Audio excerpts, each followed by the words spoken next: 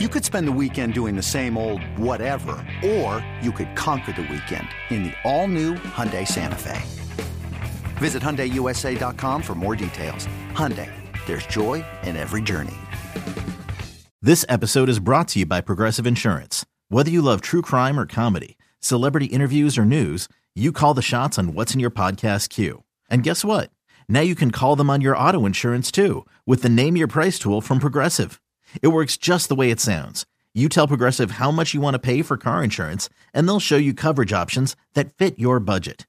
Get your quote today at Progressive.com to join the over 28 million drivers who trust Progressive. Progressive Casualty Insurance Company and Affiliates. Price and coverage match limited by state law. Get in the zone with the 49ers web zone. This is the No Huddle Podcast with Al, Zane, and Brian.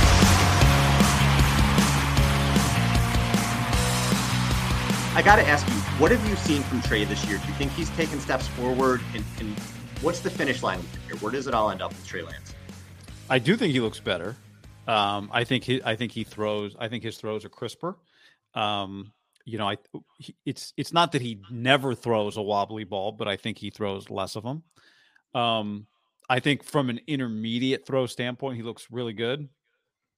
None of the 49ers quarterbacks consistently hit the deep ball, partly because 49ers receivers don't consistently get open on go balls.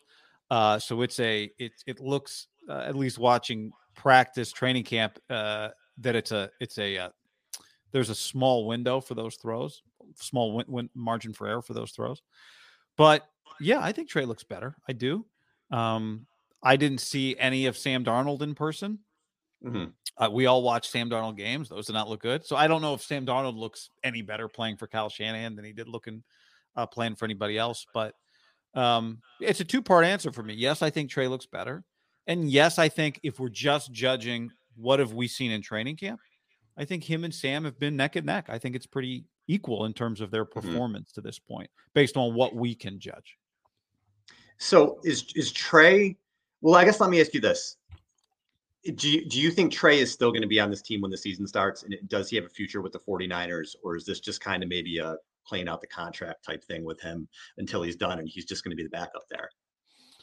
I do think he has a future with the 49ers. I don't know if he'll be on the team, though, in a month. So those are two very different things, right? Like, I think all the talk about could he be traded, I think that's I don't think it's unreasonable. If we just think about it in the context of, is a team's third quarterback ever untradeable? Fundamentally, I think the answer to that's probably no. The third quarterback is not untradeable.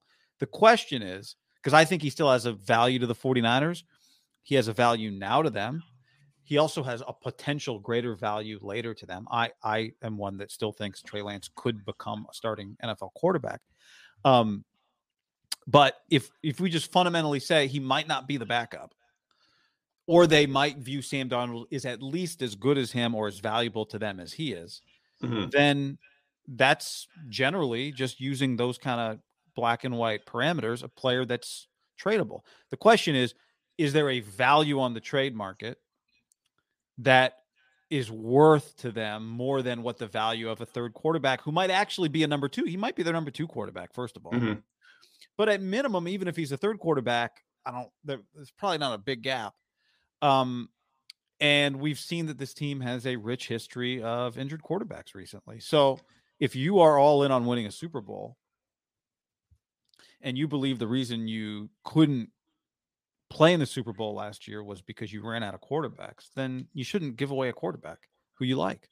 And I think they should like him. How much we can debate, but there's enough there.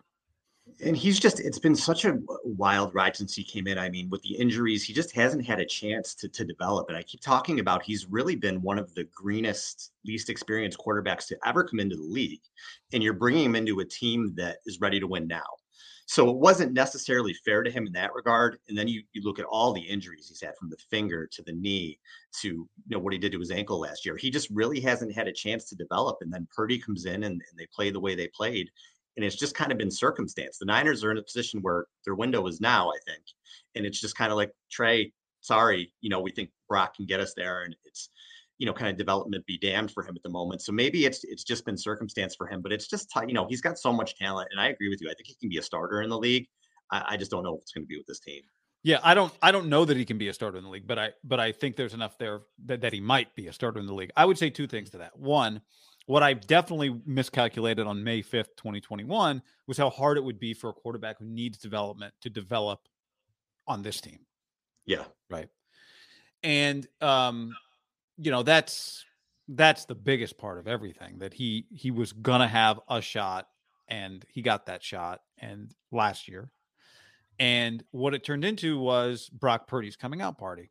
Is Brock the franchise quarterback? That's 50-50 at this point. But yeah. The part of the last several weeks that I think has to be hammered home is that any quarterback who just did what Brock Purdy did last year would be the uncontested starting quarterback in the next training camp.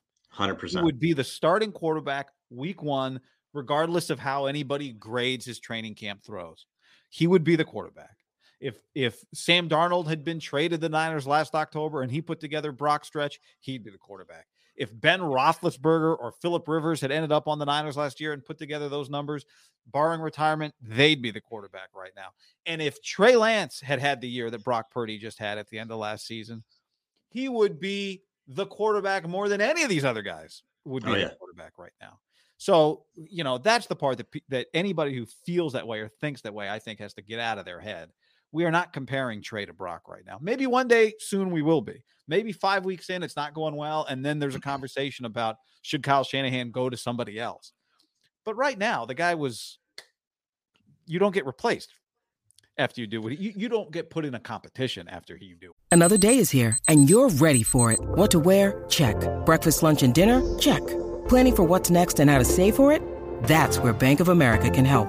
For your financial to-dos, Bank of America has experts ready to help get you closer to your goals. Get started at one of our local financial centers or 24/7 in our mobile banking app.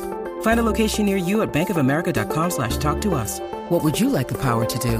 Mobile banking requires downloading the app and is only available for select devices. Message and data rates may apply. Bank of America NA, member FDIC.